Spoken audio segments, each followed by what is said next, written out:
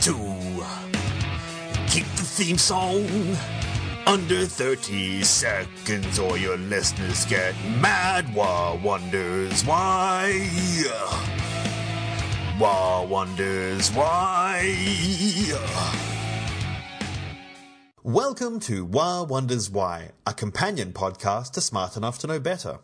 One of our listeners, Alan B., contacted me and asked, what would the world be like if Colin, our moon, didn't exist? So I have gathered some amazing experts from a vast range of disciplines to answer the question of no moon.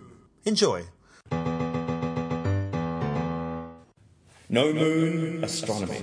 And to join us to answer this question is PhD candidate Kate Harborne from the International Centre for Radio Astronomy Research. That's me, Kate Harborne. That's the one. So, good. I was going to cut it out, but you've not let me do that. So no, I have not. We're going straight into it with a mistake. Excellent, brilliant. So, Kate, the moon. What is the moon? Is it even real? Is it just fake? Is it just a big thing painted on the sky? It's just cheese, right? It's just that's cheese. All that's up there. Right, podcast over. It's just cheese. That's the official astronomer's answer. From the radio astronomers over in Australia. That's Yeah. What decided. Right. Yeah, that's good. Yeah, no, we think it's a big rock. It's what the guys who've been there have told us. Yep. So, and they've definitely been there. Please don't send any angry emails to us. Exactly. Well, you can see in all these pockmarked craters that things are coming towards the Earth and hitting into the moon a lot. So we think that it was something even bigger crashed into the Earth millions and millions of years ago, but crashed into the Earth and got ricocheted off. Was small enough that it was caught by Earth's gravitational field, orbit, and pulled into orbit around the Earth. Debris and that sort of stuff, and broken bits. Yeah, okay. So it's kind of like the shrapnel left over after a big impact. A big impact, exactly. That couldn't leave. Okay, exactly. That makes sense. So we've got something, we think it makes sense anyway. Yeah. We've got something now sort of in the sky, but it's really big compared to the Earth. Compared to other moons in the solar system, it's big, isn't it? It's poor Pluto, not a planet anymore. But we don't even mention Pluto. Don't even mention Pluto, but Pluto's it's actually rubbish. Bigger than Pluto. If you put Pluto at the same distance away from the Earth, Pluto would still appear quite a third of the size. Oh my goodness, a lot smaller. Than, so than there you go. No wonder Pluto got demoted. Poor Pluto. No, not poor Pluto. Don't. It knows what it did. Just too small. And it gave itself airs of planethood, and now we get rid of it. So the moon. If the moon was out there, we wouldn't consider the moon a planet if it was out where Pluto was. So it wouldn't be. It has to be big of a mat. It has to clear its orbit and all the rest. Okay, yes, right. it has to clear an orbit. That's a different story for a different time. So the moon. What does it actually do for us? A whole multitude of things, Greg. You sound like you don't believe it. Well, I think it's rubbish. I think it should lift its game. Are you a surfer, Greg? Am I a surfer? No. I can't even stand up on a board on the ground. That's fair. Nor can I. But I'm from the UK, so I feel like I have an excuse there. Oh, I see. Oh, burn. It's too cold to get into the ocean there. Burn on the Australian. I see. No, but if the moon disappeared, we wouldn't. Those tides, the way that the ocean is rising and falling, and all the churning that we see in the ocean, all of the currents that are caused in the ocean, all of these things have ties to the moon, because as much as it's a lot smaller than the Earth, it's orbiting us because of our gravitational pull. It has a small gravitational pull on us, and that we see that in the shape of the ocean. So it sort of like bulges as the moon is. The direction that the moon is, you get this bulge out where the ocean is pulled towards the moon, and on the other side you get the opposite effect. So you sort of get this like a little, like an eye shape. What's that shape called? An ellipse. An ellipse. It's ellipsoided. So. Yeah. And that's our tide, isn't it? That's our tide. So we get our tide. So the moon basically, and that amazes me. You realise that when the water rises like 1.8 metres, and it's rising. Well, it's not rising. We're rotating into the bulge. Exactly. But that's the water is being lifted off the surface of the planet roughly by one nearly 2 meters in places. Yep. And the size of the moon in comparison to the Earth, the volume is 2% the volume of the Earth. Oh, really? So it's got quite like a big impact given its size in comparison to us. It's quite impressive. Was it always that far away? I mean, how far away is it to begin with? Close to 400,000 kilometres. 400,000. Now, for our American listeners, for our American listeners, because they use imperial measurements, 197,938,144 Jeff Goldblums in height. So And whenever we talk in numbers this big, like your in brain... Goldblums. In Yeah. Goldblums, In Goldblums, exactly. that's right, yes. Your brain can't actually, like... These are numbers that are far too large for our brain to understand. So it's in a smaller number, 30. Yes. 30 Earths 30 could Earths. fit between us and the moon. That's so far away. Quite far away. It's so far away. Quite That's why far it took away. like 3 days for the astronauts to get there. To get there. The Apollo mission to get up Exactly, there. It's a 3-day trip. And another fact about that distance is you could fit all the other planets, even when Pluto was a planet, you could fit it in between us. It was never and a the planet. Moon. It was I won't never accept a it. planet. But if you know, you'd still have a couple of Plutos left over. You at the don't end. mean the distance of the solar system, do you? You mean just the diameter of all of those right. planets. Yes, that'd be very Yeah, bad, wouldn't it? not the distance between them all in the solar system. Yes. That would be a bit silly. So if we had like Mercury pushed up against the Earth, that would be bad for us, wouldn't it? Oh, That's yeah. the official astronomers. As the official astronomers, yes, that would not be That'd be would bad. not be a good idea, especially if you put all of those planets in between. Yeah. Jupiter would have us for lunch. So all the planets, that's mind-boggling. So it's a fair distance. So every time you see those pictures of the moon in orbit around the Earth, these are very out of scale. Yeah. You would have to have a picture very, very far away indeed. What else does the moon do for us? Oh well, it looks beautiful. It looks beautiful. That's good. I mean, it looks beautiful. I think actually the common astronomer answer is actually it's a bloody nuisance because it gets in the way. The light from the moon. If you did take away the moon, Yes. your pictures of the stars would be they'd be beautiful because when the moon is full, you lose so much visibility of the sky, and astronomers like. The thing we're working with is light, so we need as much light from the stars that we're wanting to see. Yep. And when the moon's in the way, it sort of creates this. As you know, when you go outside, if you stood next to a light and then you turn that light off, you can't see anything for a long while because your eyes take time to adjust, and it's the same problem. So Right. Okay. the moon Stupid moon. is a bit annoying in that respect, but otherwise it's quite beautiful.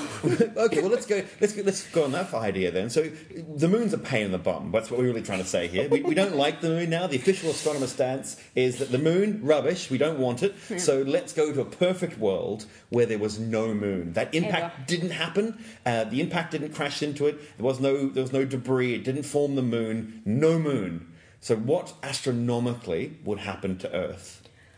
Well, the moon actually has, as we said, that tug that it was pulling.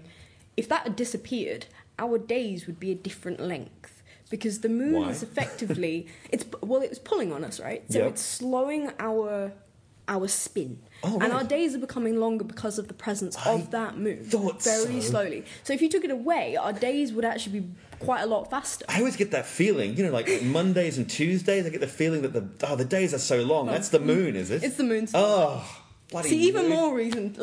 Get rid of the moon. Get rid of the moon. Sheesh. Okay, so we're at what, 24 hours roughly. That's what we call that time. And so do you know how long it would have been without a moon? So I read a fact. I'm sure I could. If you gave me a pen and paper, I could probably work it out, but it might take me longer than this podcast. Ballpark it. I think it's something like 6 hours. I read. I think it slows down Oh my goodness. by 6 hours. So our day, The difference would be 6 hours. So we'd be sitting about 18 hours a day. I No, wait, believe. is it? No, it's faster. Faster days? Yeah, Faster days, yeah. yeah. So an 18-hour day. Oh, okay, well, I think. we get less done. Let's not quote me on that. Oh man, I have no sleep. So so it'd definitely be faster. So you'd have like 8 hours of work, 8 hours of sleep, and then you'd have 2 hours to get your shopping done and your washing. Yeah. That would suck. Yeah. And also, my commute would take 2 hours. Oh no. Well, what if we just made the working day shorter? I mean, that would be that's not how nice. capitalism works. It's not, is it? Is your boss going to let you do that? You go, I'm sorry, I can't come in. I've got to, no. Work from home No, today. yes, less sleep, yes. So the days would be longer. Sorry, shorter. The days would be shorter. Oh, sorry. The days would be shorter. We'd have no tides. Anything else astronomical would happen? Astronomical. Well, in terms of the Earth. In terms of the Earth, sorry, the tides aren't the only thing that's affected by the pull of this, Oh, yeah, this okay. big object. Things like, because of course the surface of the Earth actually isn't fixed. It's floating on this molten magma where Right. the plates of the Earth can move as well. Yes, So there's you're quite right. a lot of thought that actually if you got rid of that force, these sheets might be moving in a way that would be different and may cause things like volcanoes, earthquakes. Right. Like, I don't know whether that would be if it never existed at all, or whether if it disappeared like overnight, then it would definitely cause problems with plate tectonics. I see. Would it be extrapolating from that then? So you're saying if it vanished now, it would be the ground would subside a lot and things would move and you get Things a lot would of move. suddenly And the surface of the Earth would move. which is amazing, 'cause it's not just the water that's moving because of the moon; it's the ground itself. Is that right?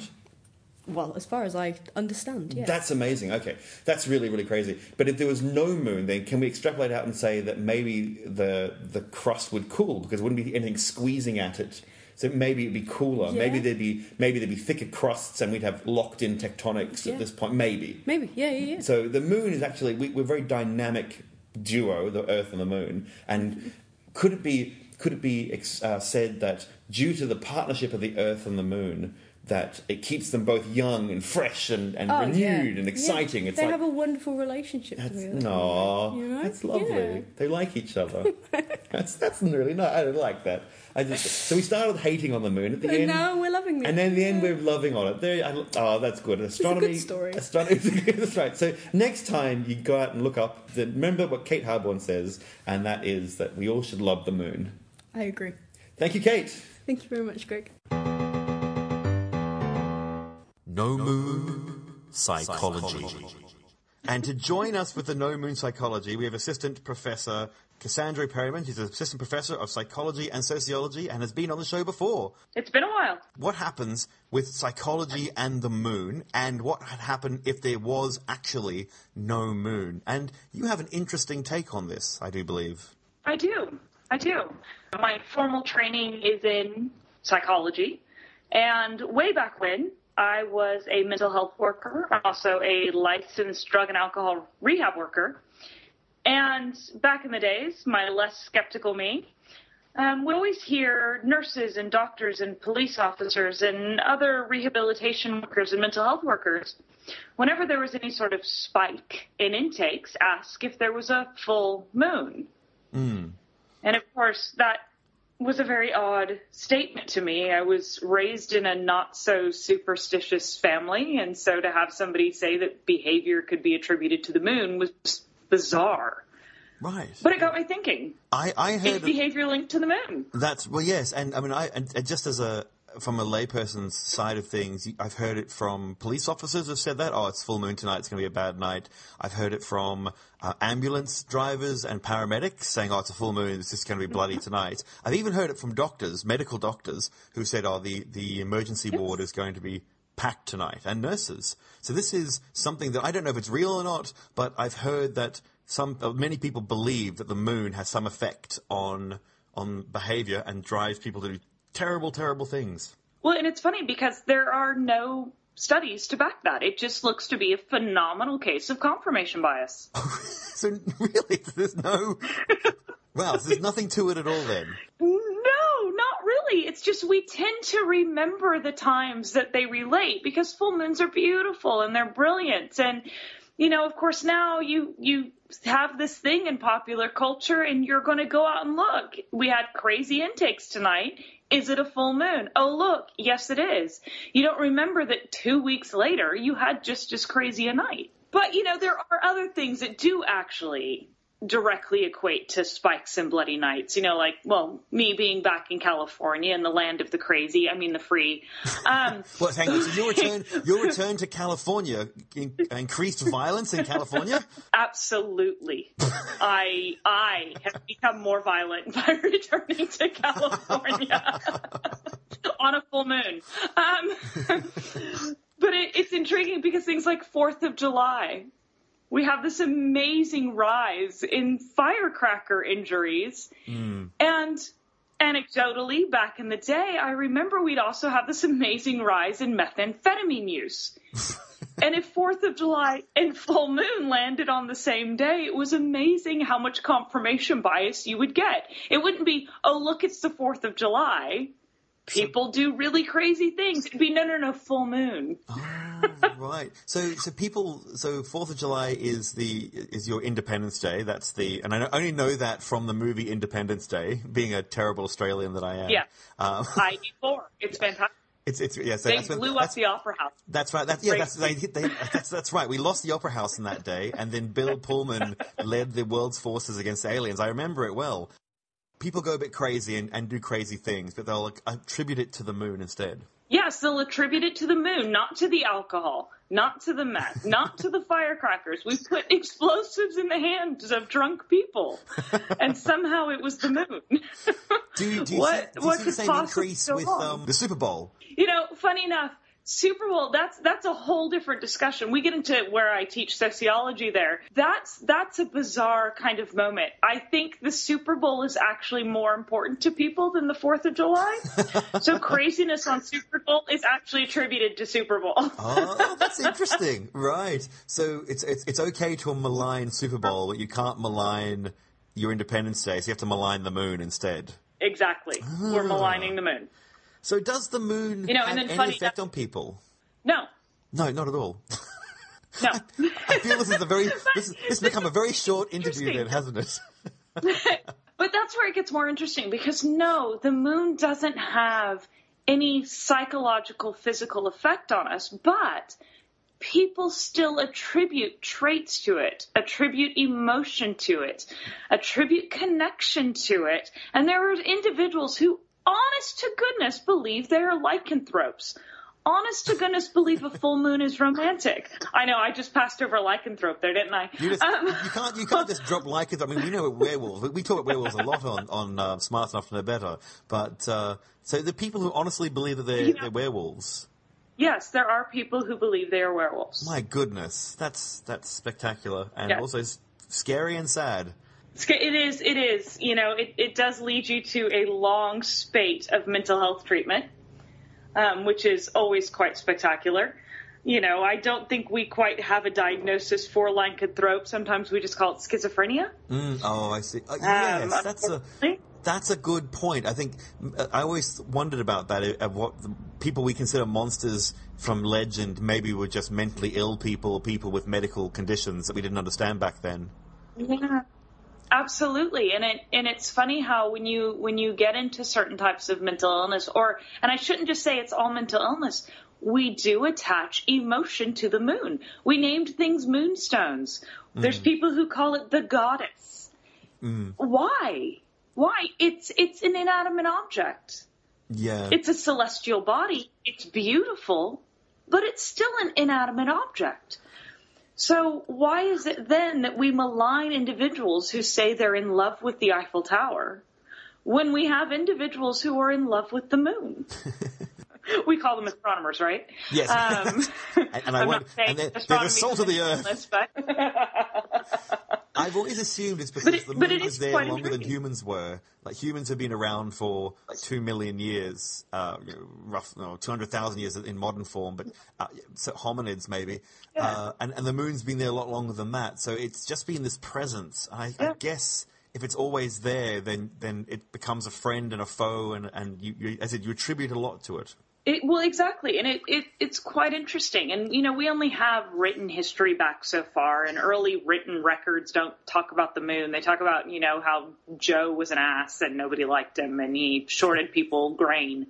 But we have drawings of the moon, and so it's quite intriguing. So what we attribute to the moon is quite fantastic. Even those individuals who don't have those inclinations towards the passion or mental health issues walk outside and go, wow, it's a harvest moon. Yes. Why do we do that?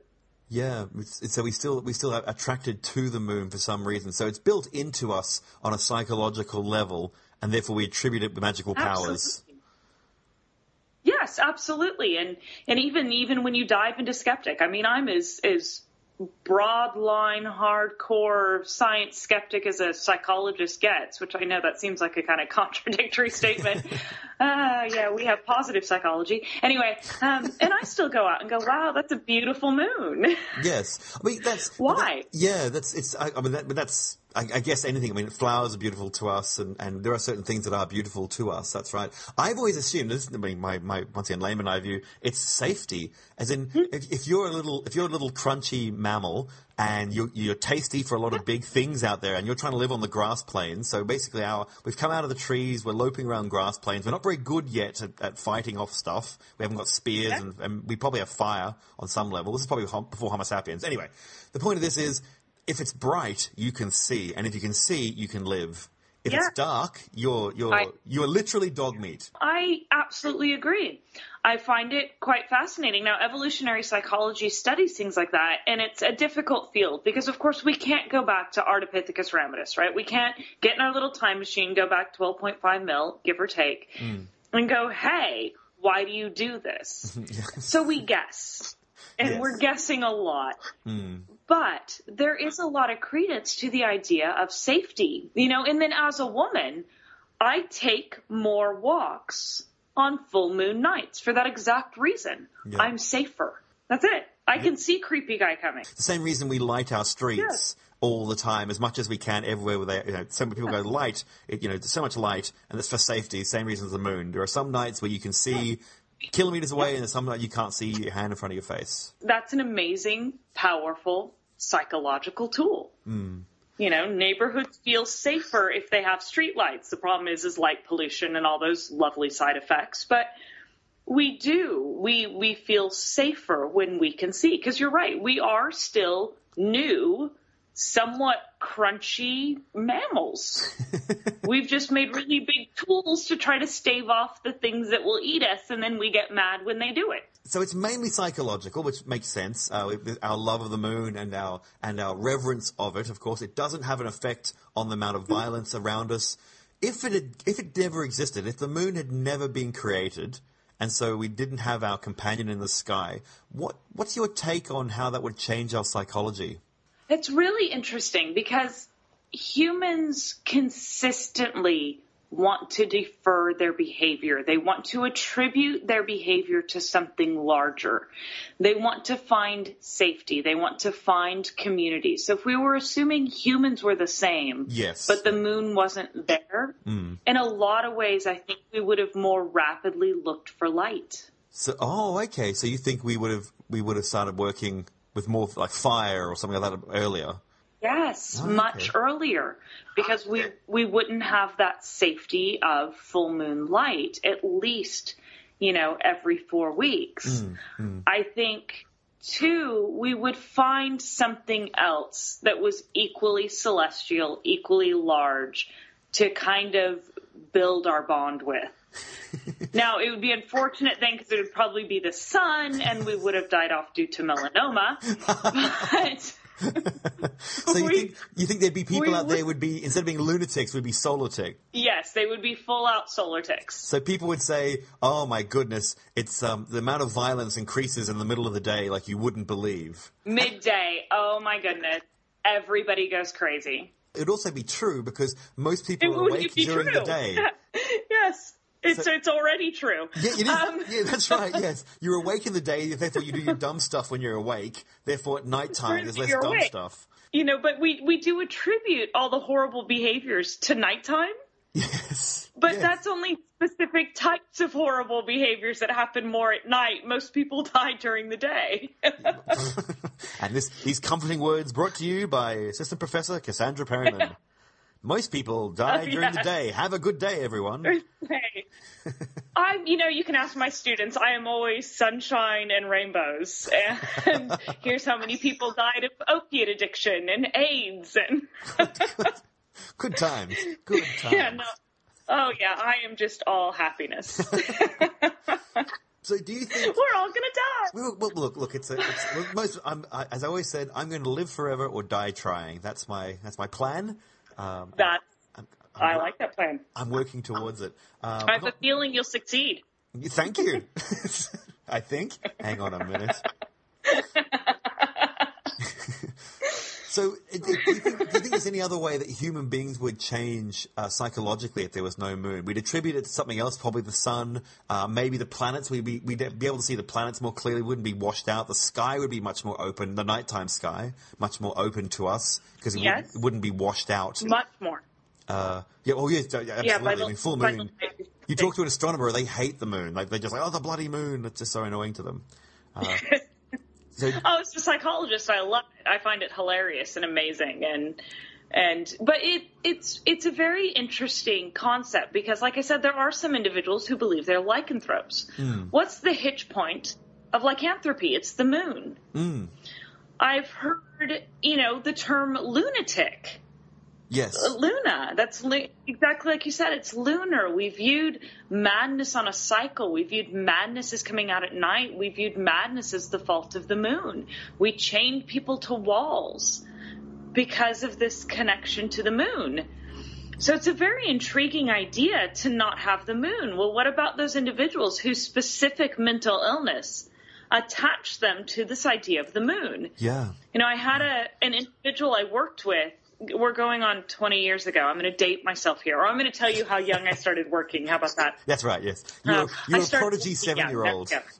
Exactly. See, fantastic. This is why we get along. So I had this individual I worked with. They had quite severe schizophrenia. High levels of medication still did not diminish the delusions to the point the individual could mesh into mainstream society. Okay, so this is a severe diagnosis. And they dead set thought they were a Roman goddess. Okay. That's amazing. I love it. But no, it was quite amazing. They had a very good sense of humor about it too, because, hi, I'm, Hera. It just doesn't go over well in conversation. But now imagine if that mythology didn't exist. That individual would still have schizophrenia, but what would they use to make sense of their world? Yeah. Right? If they didn't have the mythology to make sense of what their brain was telling them, what would they use? It would be the same thing with the moon. What would they then use to make sense of the reality their brain's presenting? Is it possible that they would pick another cycle? So they would say, I'm only mad in spring. I'm spring madness. So, quite possibly, yes. So for 3 months they go off their brain, and then for the rest of the year they're like, no, I'm fine. Yeah. It's winter, summer, and autumn. We're cool. But spring, I go crazy. Crazy, brah! It's completely possible. We're people. Name a thing that's not capable. As I tell folks all the time, your brain is not your friend. It's trying to kill you at every turn. It's amazing. It's like, no, why do we say it's horrible? Your brain is horrible. It's the a enemy horrible, behind horrible my creature. eyes. Damn it. Yeah. Yes, it is. It does whisper things to me at night, I must admit. Oh, you're not alone. You're not alone. It's called anxiety. There's medication for that now. Hooray! But it is quite phenomenal what your brain can then attach to. Now, we do have real things, of course, where individuals, and here's where the moon gets interesting again. Individuals in winter get more depressed. We call it seasonal affective disorder. Right. More moon, more depression, actual physiological depression. And they're treated with UV lamps. Is it the moon or is it the night?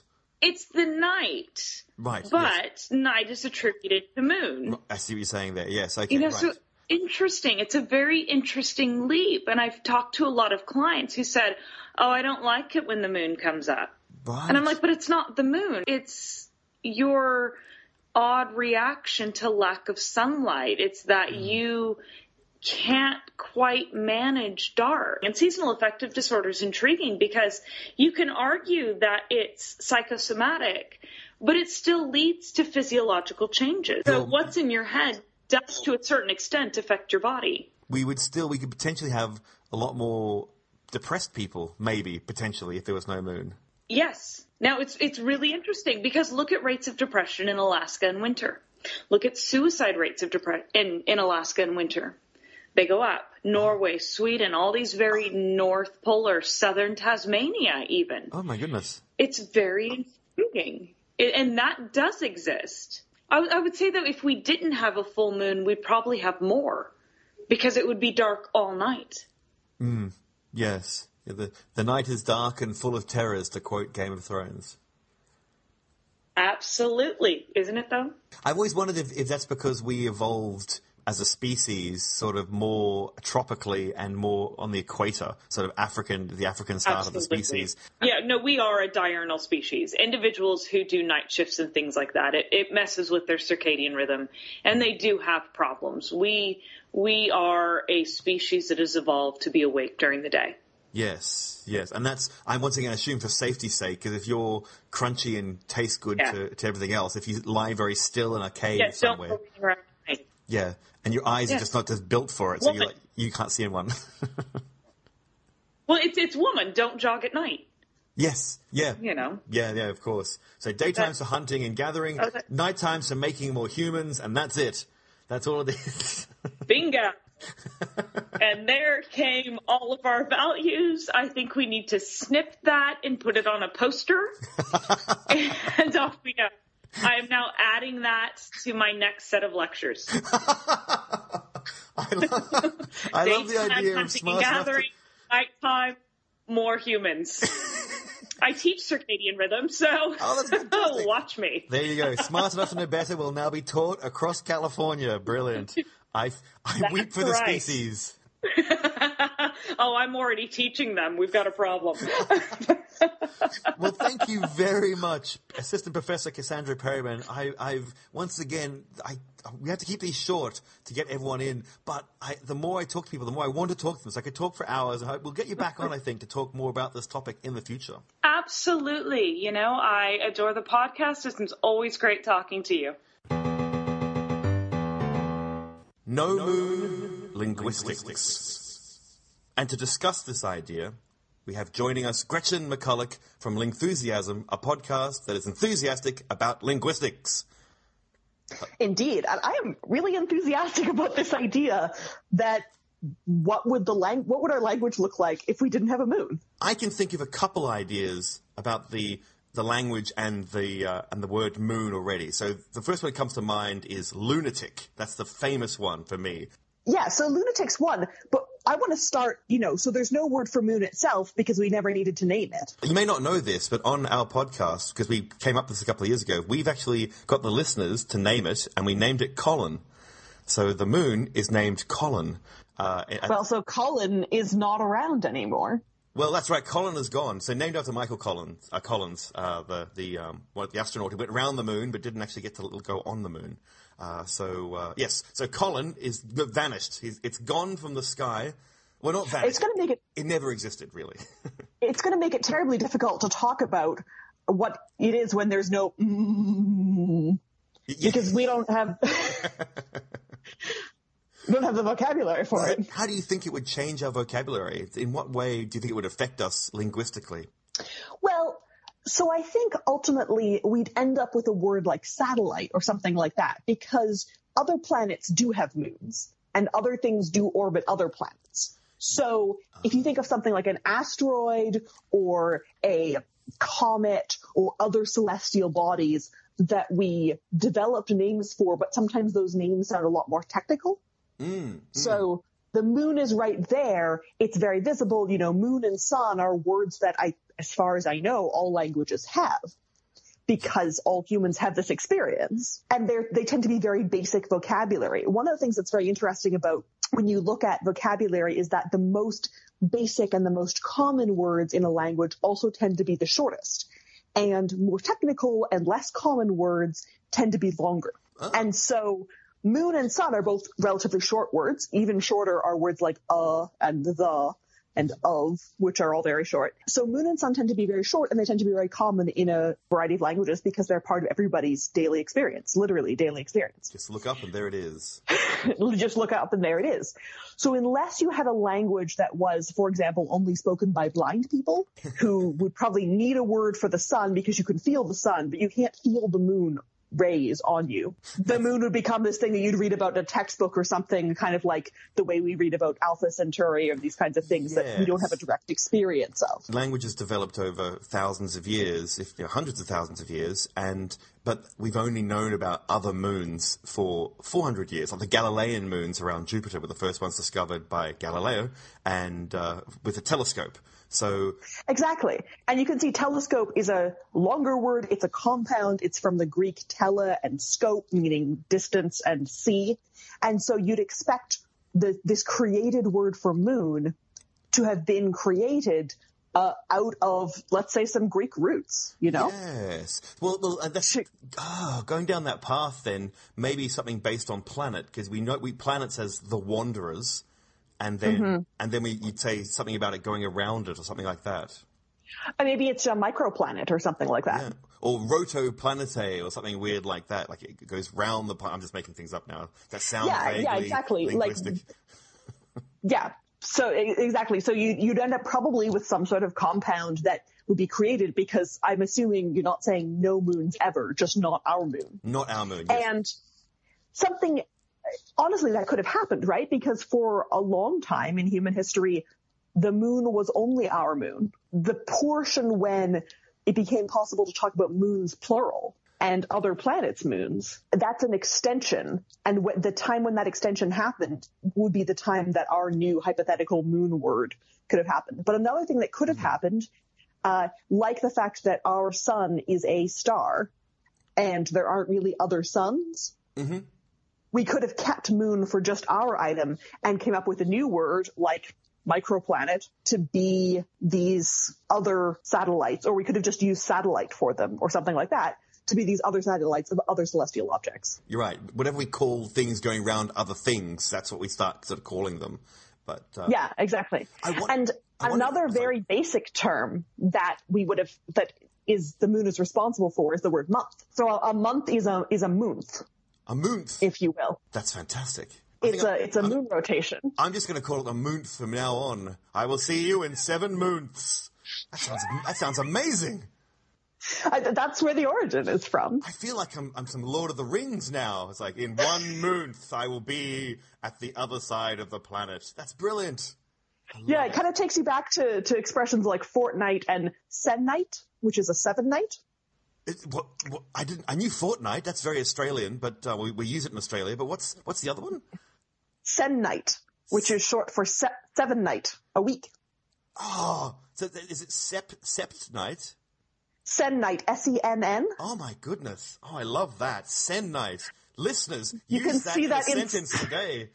You can see that in some older literature. So people will talk about fortnight. I mean, it's still kind of used in Canada, not so much as in Australia, I think, but. Older literature also uses sennight for a period of 7 nights. Oh, I'm going to tell my boss, you can have the report in 1 sennight, and then just leave the room while they look confused. I mean, I think this is a natural way to start creating some of these other expressions. Like every number could be squashed to the point of near quasi unrecognizability and affixed to night. Why stop with 7? You know, and at night could be 8 maybe. So because there's no moon, so we have to start with the smallest time period, which is a day cycle. We don't have, then we have a yearly cycle. We'd know about that cycle because of the sun, but we wouldn't have the interim ones based on the lunar calendar. So we wouldn't have months, as you said. We wouldn't have the month, which is originally a 28-day cycle. And lots of cultures measure time based on a 28-day moon cycle because it's very readily observable and it's a useful period to look at. And the week, the 7-day week, doesn't really have a celestial requirement.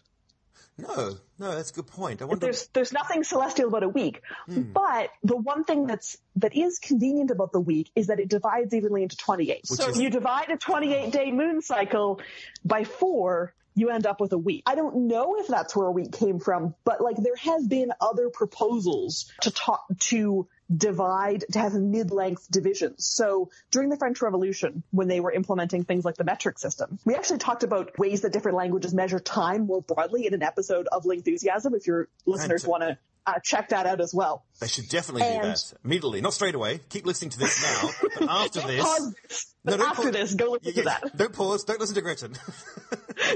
After, but the cool thing that we brought up there was that the French Revolutionary calendar, they tried to implement a 10-day week because, well, if you're going to go metric, you might as well go like proper metric. Full metric. We do rag on our American cousins on the podcast for their crazy length. Oh, I mean, so do we. We have metric in Canada, so. Yes, I know you're far superior than than the people to your south.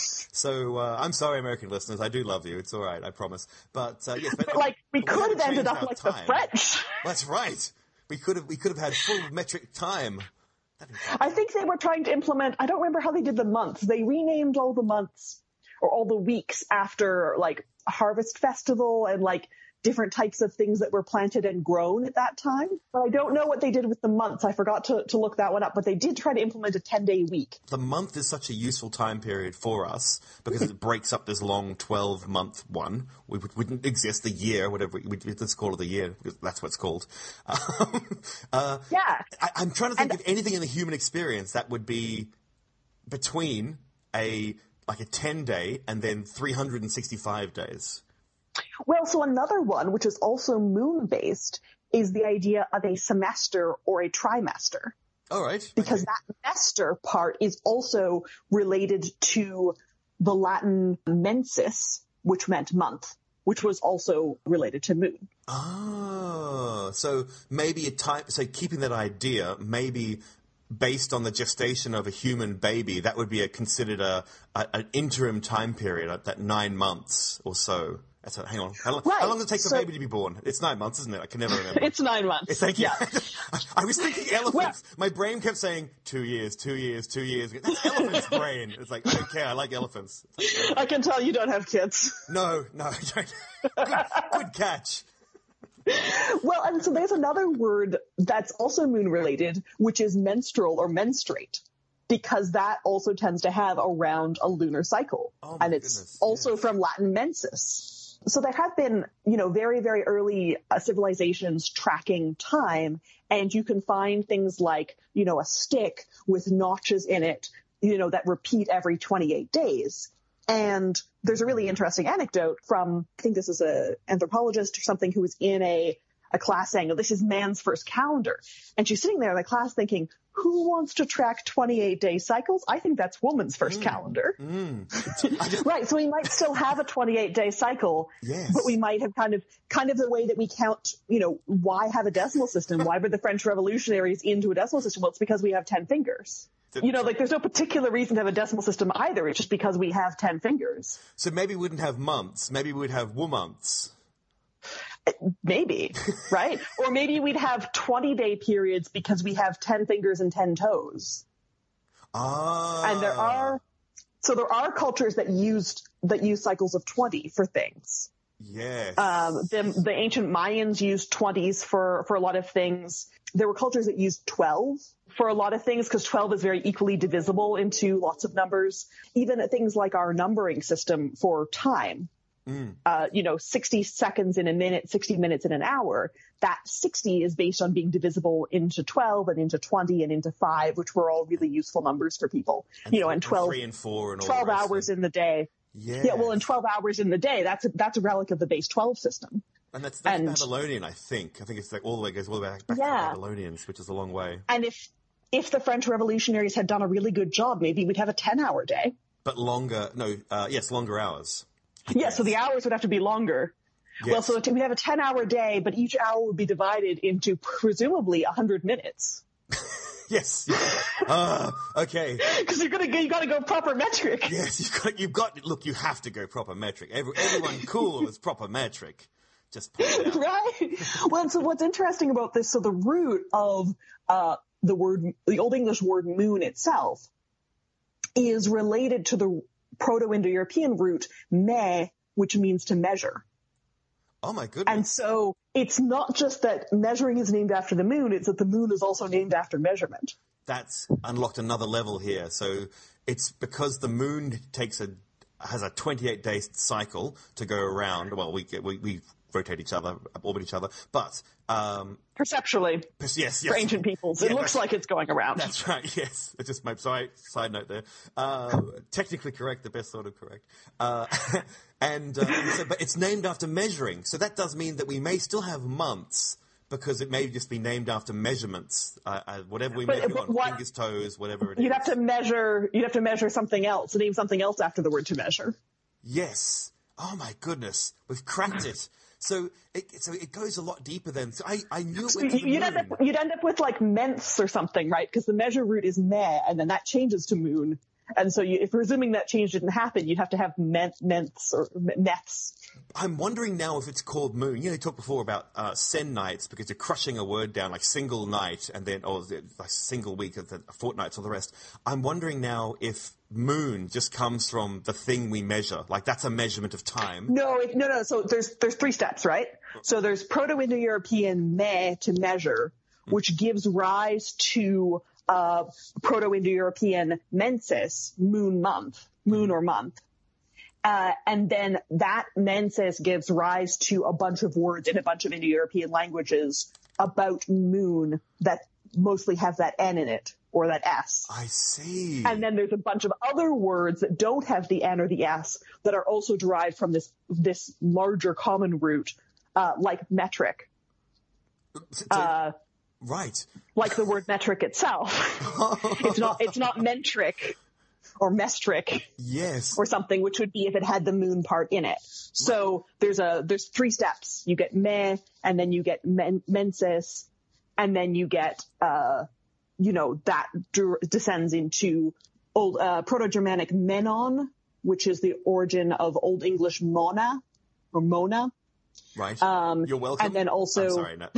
That's not. Also, Sanskrit masa, Persian ma, Greek mene, Latin mensis, Old Irish me.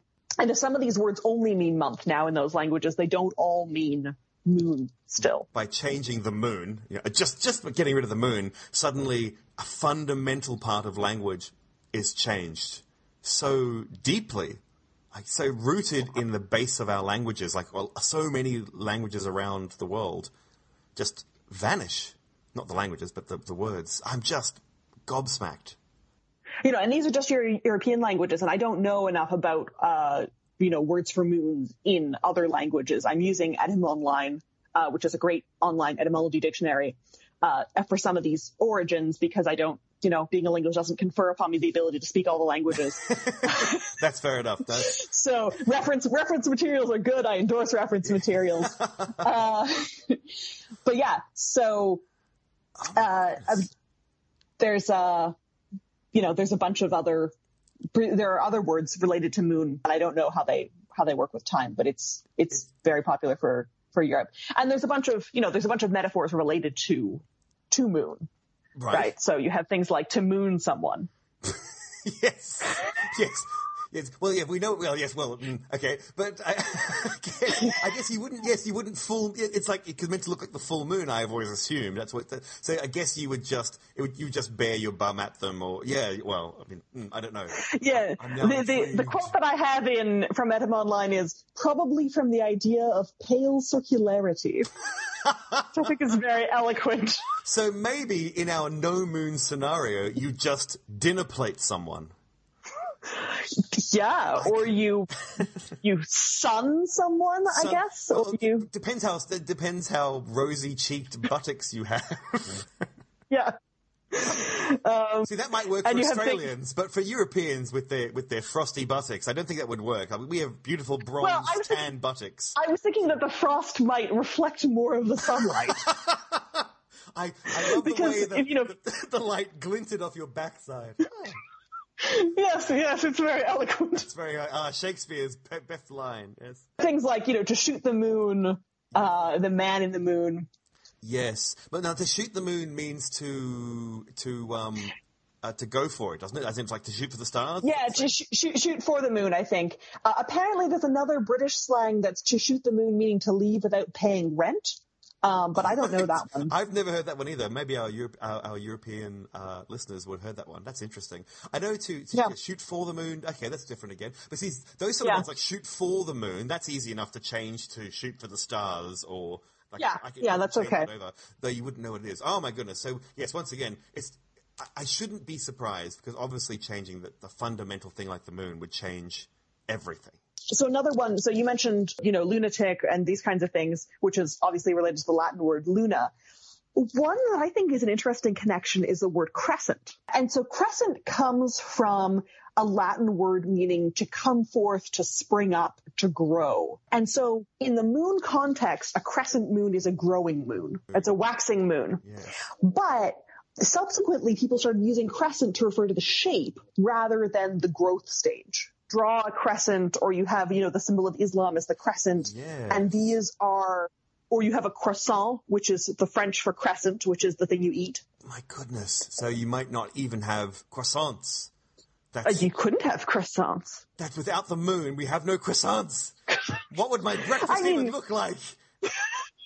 You could roll them into a different shape, one assumes. But it wouldn't be a croissant then. It would be some sort of terrible mound of baguette. Bread. It would be who wants baguettes for breakfast? That's just monstrous. How dare you? Yeah. So this is the same origin, the same root of the word. It's in crescendo, which means growing or rising. Are we honestly saying without the moon, we may not have the word crescendo and crescent? We'd have different words. Well, so crescendo you would still have, because that just preserves the meaning of growing. Growing, okay. And so plants increasing. grow. That's fine, okay. So plants grow. So we're okay on the growing side. Yes. But the link from growth to looking like a crescent. Yes. So you have to find That's a link you can't make without the moon. I'm trying to think in those days what you might have, and the only thing I can think of would be horns, like the shape of a cow horns. Yeah, so you can have a horn. I was thinking maybe, if you look at your fingernail and like the white bit along the top is kind of crescent shaped. Oh, yes. So what's that called? But I don't know if I want to eat a pastry fingernail. In another universe, there's someone out there going, breakfast names after moons, that's madness, madness. Give me my fingernail or give me death. That's right. Mother, I will chew my fingernails. I will like it. You should. Have more butter. Thank you. Thank you very much.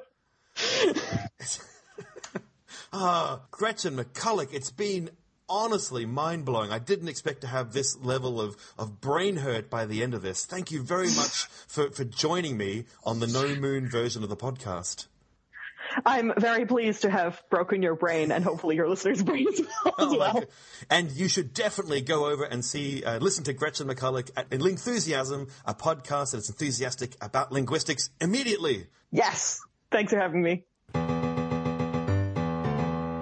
No Moon Ecology. And to answer this part of the podcast, we are joined by Dr. Harriet Mills, an ecologist at the Center for Ecosystems Management at Edith Cowan University. Hi, Greg. How are you? Good, thank you. Now, we're here to talk about the very serious topic of what happens if there was no moon. But let's back up slightly and say, how does the moon affect animals? Or does it affect animals? Do the animals even care if there's a moon? Well, we certainly know that the moon does impact on animals in several different ways.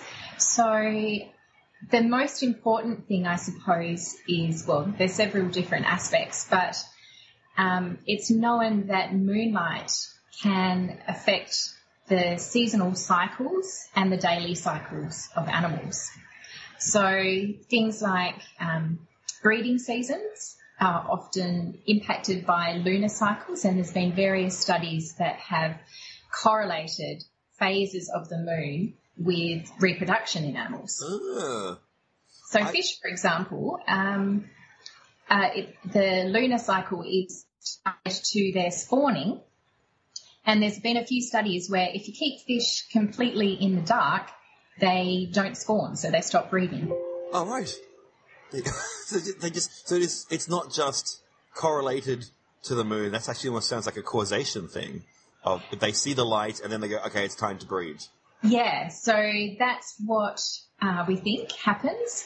And corals as well, things like corals, the spawning increases at the full moon by about 3 times. So it's quite a significant effect. How can coral see the moon?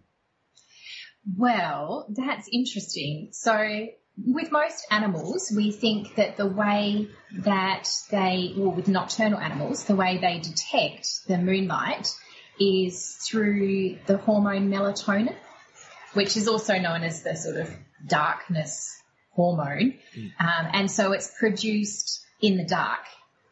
And so what is happening there is that there's cells in the eyes that can detect light and dark. And so in the dark, there's a signal sent through the cells in the back of the eye into the pineal gland in the brain. And that's what produces the melatonin. So the amount of melatonin produced is dictated by the amount of darkness. Right. And that, of course, is affected by how much moonlight there is. Just one step back, though. I have to ask a very simple question. Coral have eyes? No. So that's the way it works in vertebrate animals. Right. Now, with corals, that's an interesting question, and I'm not sure exactly how corals do detect that moonlight. So I'm not sure on that one. That's all right. That's okay. I'm hoping they don't have eyes because I've gone swimming. I've gone swimming in coral reef, and now the idea of like a billion coral watching me go past scares the heck out of me. Eyes, but they do have various sensory cells, so which can detect light and darkness. Oh my goodness. Okay, that still makes me worried. I don't like being watched when I swim. It's not a fun thing. I only swim by myself in the dark. So some animals definitely, so they detect the light and they sort of activate a certain part of their brain that makes them behave in a certain way, basically. That's right, yes. So that can be really important for breeding, but also for other sorts of types of behaviour. Things like animals that live in very seasonal environments where there's a change in coat colour, so Arctic foxes and things like that where their coat colour changes to white when there's snow around. Those are thought to be regulated by the amount of melatonin. I've heard of melatonin that people talk about if you can't sleep, you have sleeping issues. Sometimes melatonin is something they sort of say that could be an issue, so you don't have lots of blue light before bed and all that sort of stuff. That's right. Yeah, there's been quite a lot of research around that recently, particularly with blue light, which is something that humans haven't really been exposed to very much historically. And so other types of light don't disrupt the melatonin as much as blue light. So people do weird things like wear goggles that block out blue light to try and help them prepare for sleep. Just put your screen down. Don't watch YouTube in bed. It's that simple. So most of it comes from, I think. I mean, I'm not an expert on this, but I think that's. I wonder where all that blue light's coming from. Exactly. Yeah. But of course, and historically, fire and things like that is a yellow light, not a blue light. So we're reasonably well adapted with coping with that sort of level of light, those wavelengths. But blue light is something that we're not very well adapted to, so it can mess up things in our brain. So there's a few other things, other ways in which moonlight can affect animals. So we know that it can influence predator-prey relationships. And there's been a few studies that show, depending on how much moonlight there is, animals are more or less active depending on whether they're prey species or predator species. So animals like small rodents that tend to be more prey species. That's right. Crunchy and delicious. Yes. Yeah, delicious ones. They tend to be less active when there's bright moonlight. They've learnt to avoid the risk of being more visible when they're foraging at night. And conversely, so predators tend to use moonlight, and that is making them more efficient when they're out on the hunt. So predators still come out, even though the prey has a habit of going to ground when the moonlight's high. The predators still go, I'm going to go out tonight. You know, go out in the dark. There have been studies that show that when there's a full moon, lions just sort of give up and are not very active because they know that the prey species are not going to be around. They're going to be too smart and hiding away somewhere rather than out foraging. So there is this sort of interesting relationship between. I love the idea of all these lions sitting on the plains going, it's waxing gibbous, but is it gibbous enough yet? I don't know. It could be. Look, we're about 4 days in. Yeah, those gazelles are stupid. They'll be pushing the envelope. It's sort of like a bell curve of like, well, It absolutely is, yeah. So where there's that medium amount of moonlight, then I guess that's, everyone's out and about. There must be a lot happening on the savannah. It was like, I'll take a chance, because if I take a chance, I'll get more food, but I may not get eaten by lions. And the lions are like, I'll take a chance because I may get to kill a gazelle, and it may be worth it. Exactly. Animals are pretty good at balancing up benefit-cost relationships, and they're fairly risk-adverse. And there have been various studies that look at how much animals are willing to forage under different risks of predation. So it's quite interesting. I should make a lion my accountant. That sounds good. As in, that would be really useful. They're like, well, no, calm down, Greg. You're spending too much money. And look, we have to put some into investment, but not all of it. Not just, we have to spend it around a bit of blue chips, a bit of high risk, so you'll be fine. Lion accountant's the thing. I tell you, it's going to be a thing of the future. Okay. And I guess the other thing is in terms of affecting tides. So we know the moon has a really strong effect on tides. Yes. Apparently, what I read is that the sun also influences tides to some degree, but the moon is by far the greatest influence. Absolutely. And so, of course, there's lots of ecosystems that depend on tides. So mangroves, for instance, grow along the sort of tidal zone and rely on the movement of water in and out. So when the tides are low, it means that oxygen can get to their roots and they can grow. And when they're submerged by water, they're well adapted to that. Yeah. And there's lots of invertebrates and fish that use that habitat when the tide is in to forage for food and find shelter and so on. Similarly with intertidal systems, so coral reefs and reef platforms where the tide moves in and out, those are really highly biodiverse ecosystems and strongly influenced by the moon. Now, the question, of course, is, that's all the information, well, some of the information about what happens if there was a moon. But now, if we say, let's say the moon didn't exist, we just didn't have a moon. And okay. So what happened to the moon in this scenario? No, nothing happened. It didn't blow up or the aliens didn't steal it. It's just never existed. Okay. So we've never had a moon. It's just never been in the sky. What do you think would have happened if everything else was roughly the same? Like we wouldn't have, as you said, we'd have smaller tides due to the sun, and we'd still have the animals that we have. We're assuming that we'd have the animals roughly as we have them, unless you want to change that. How do you think it would change how animals behave if there was no moon? Yeah, that's an interesting question, isn't it? So I suppose the first thing is that nocturnal animals might be influenced quite a lot because many of them rely on moonlight to help them find their way and forage for food and navigate around their habitats. So without the moon, there'd still be some night light in the sky from stars, but a lot less. So I guess we might see different adaptations to darkness. Perhaps we might see a lot more nocturnal animals that have reduced eyes, for instance, because maybe light plays less of a role for nocturnal animals. And that wouldn't be so useful if there was no moonlight to capture through even having, you can have very large eyes and still not be capturing very much light if there's no moon. So perhaps animals would have evolved differently. With ears or something. Or larger ears or height. Or the biggest eyes you've ever seen to pick up starlights. They're just kind of like dragging their eyes around on wheelbarrows. Yes. Possibly. Possibly.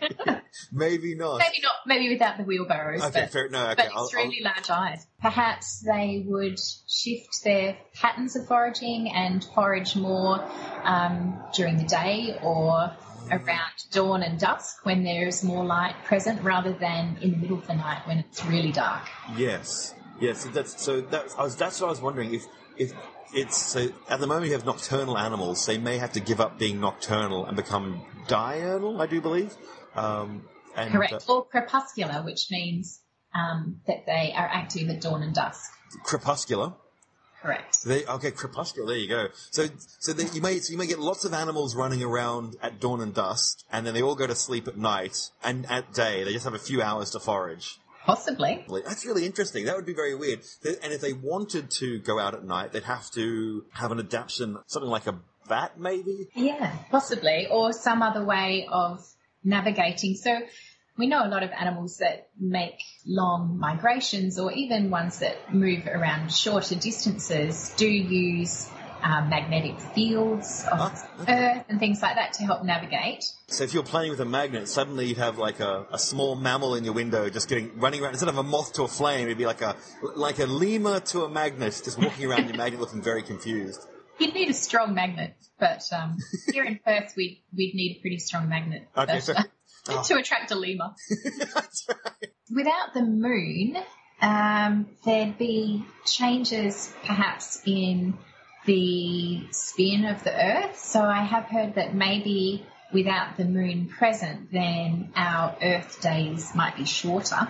So that would also impact animals in terms of their physiology. We'd have to adapt, other animals, but humans as well would have to adapt to shorter days and fitting our daily activities into a shorter period of time. But if there's shorter days, then there's also shorter nights, I suppose. If the Earth is actually spinning faster, yes, then, there's a shorter number of hours in a day. And the other thing that the moon affects is the tilt of the axis of the Earth, I believe, as well. And so that has a huge influence on seasons of the Earth.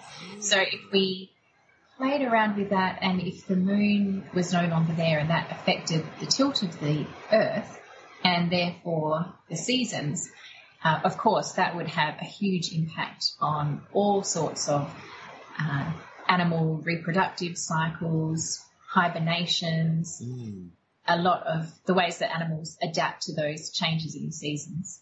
I wonder what else they'd have to focus on if the animals are like, okay, it's coming to winter, we all need to go south where it's warmer. And that's what happens in the tropics, is that conditions are much more even across the seasons. So animals tend to be less migratory and don't go through those large seasonal changes that we see in higher latitudes.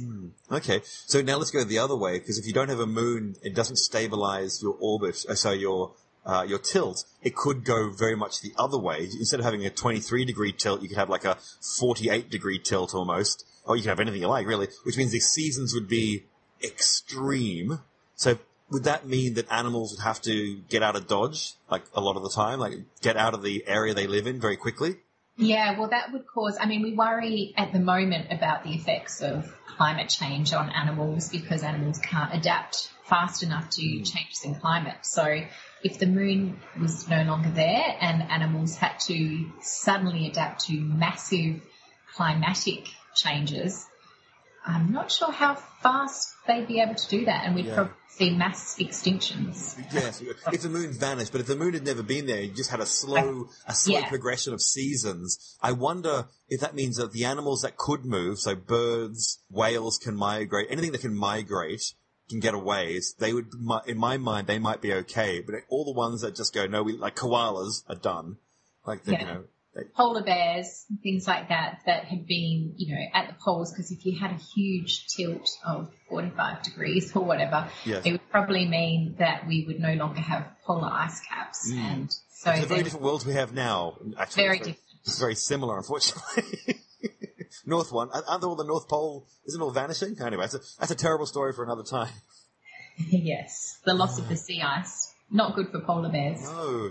If animals had to move, though, if in a massively tilted world, that means birds would do quite well. So maybe we would still be in the planet of the dinosaurs, like the avian dinosaurs. Maybe. Well, as you know, birds are the closest relative to dinosaurs, and some people would argue that they essentially are dinosaurs still flying around. Nice feathered dinosaurs. I love it. Yes. So, are there any other adaptations you think would happen to animals? Well, I guess we talked earlier about tides and how they're really important for ecosystems. So without the moon, if we didn't have those tides happening and if our oceans were just much more static, then I guess animals would be adapted to that, and maybe we wouldn't have, or we certainly wouldn't have the same sorts of ecosystems in mangrove areas, in intertidal systems. So marine algae and seagrasses and marine animals would adapt to that more static kind of environment. Dr. Harriet Mills, thank you very much. I do appreciate your time talking today about having no moon. My pleasure. No moon literature. And to talk about that literature, someone we've never interviewed on the podcast before, a newcomer to the interviewee slot. Please put your hands together for Dan Beeston from Smart Enough to Know Better. Hello, I must be some sort of world-renowned author to be here in the literature question. I have talked to many different people in this No Moon special for Why Wonders Why, and I've talked to them about all sorts of different things, but the one I want to talk to you about is Douglas Adams and the cricket robots, because they seem to come from a world that has no moon. That is true. Now, I knew you wanted to talk to me about this, and I considered rereading that bit, but then I thought it might be more interesting if we just go off my memories, because I haven't read it in like 15 years, and all the bits which I get wrong can make our listeners get really upset and excited and be able to write in. Now, the cricket robots, they were developed by people on a planet which had a gas cloud around the planet. So the gas cloud was thick enough that you couldn't see stars. No stars, yes, and you couldn't see the moon.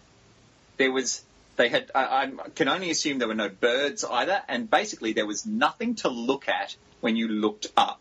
Into the night sky, that's right. Into the night sky, even during the day, the sun was up there, but it was so bright they didn't look at it. They couldn't look at it, so they didn't. Yes, I see. So they never looked up. Their entire existence started from the horizon and worked its way down from there. Right.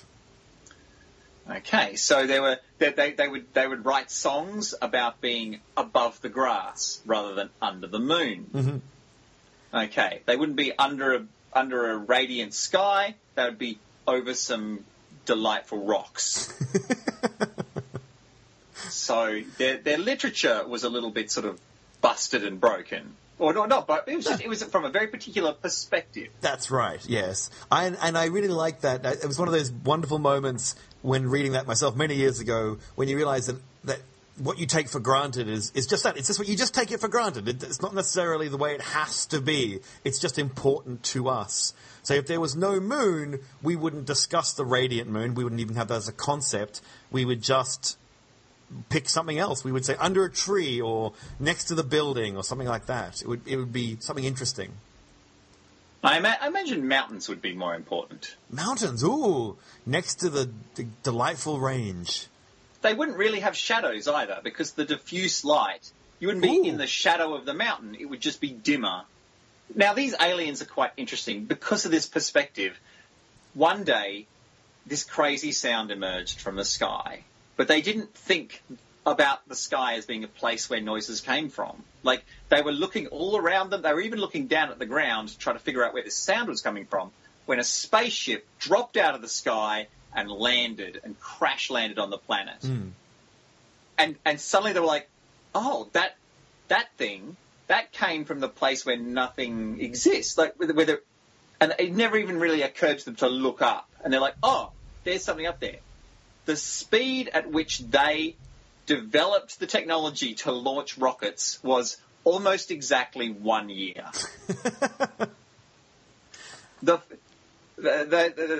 As the book explains, as the Hitchhiker's Guide explains, many spacecraft were described in tones of awe and hush, like the amazing starship Titanic, or the Bistromath. Yes, and the Heart of Gold.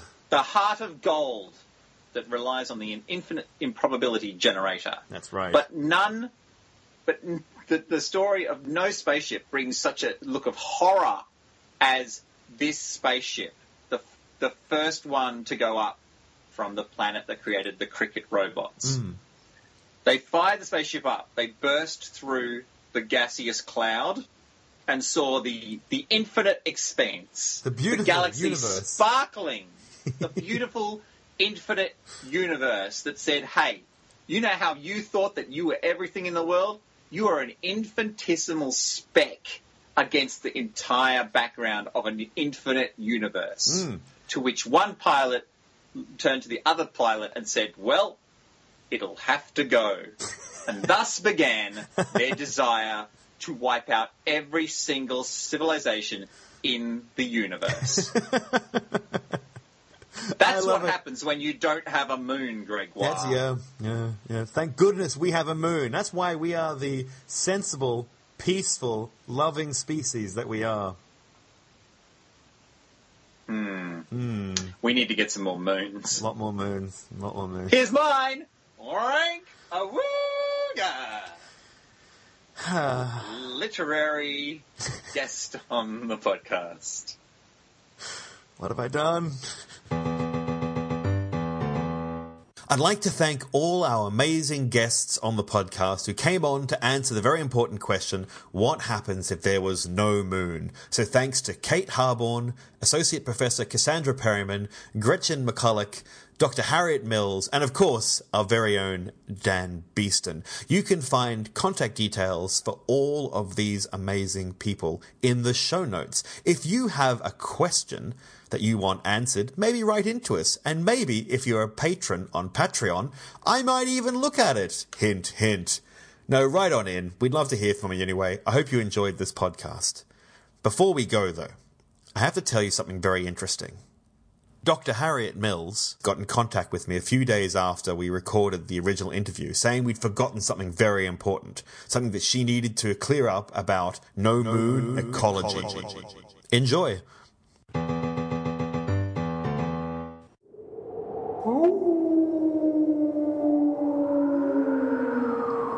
There is, of course, one creature that we haven't yet talked about that does rely on the moon, and that is the werewolf. So we have all heard the stories about how on a full moon, that's the time when werewolves change from their human form into their monstrous wolf-like form. And if there was no moon, maybe then there would be no werewolves. Or if there were werewolves still, then they'd be stuck in their human form and could never change into their wolf-like form. And that means they could never hunt or go around biting people and turning them into werewolves. So eventually, after a long time, they may become a threatened species. And we have to think about a recovery plan for werewolves, and that might involve maybe a captive breeding program using artificial moonlight to induce werewolves changing from their human form into wolf form. And then we might have to have volunteers to go in and get bitten by werewolves so that we can maintain their numbers. I don't know. This is all crazy stuff. Just something else to think about.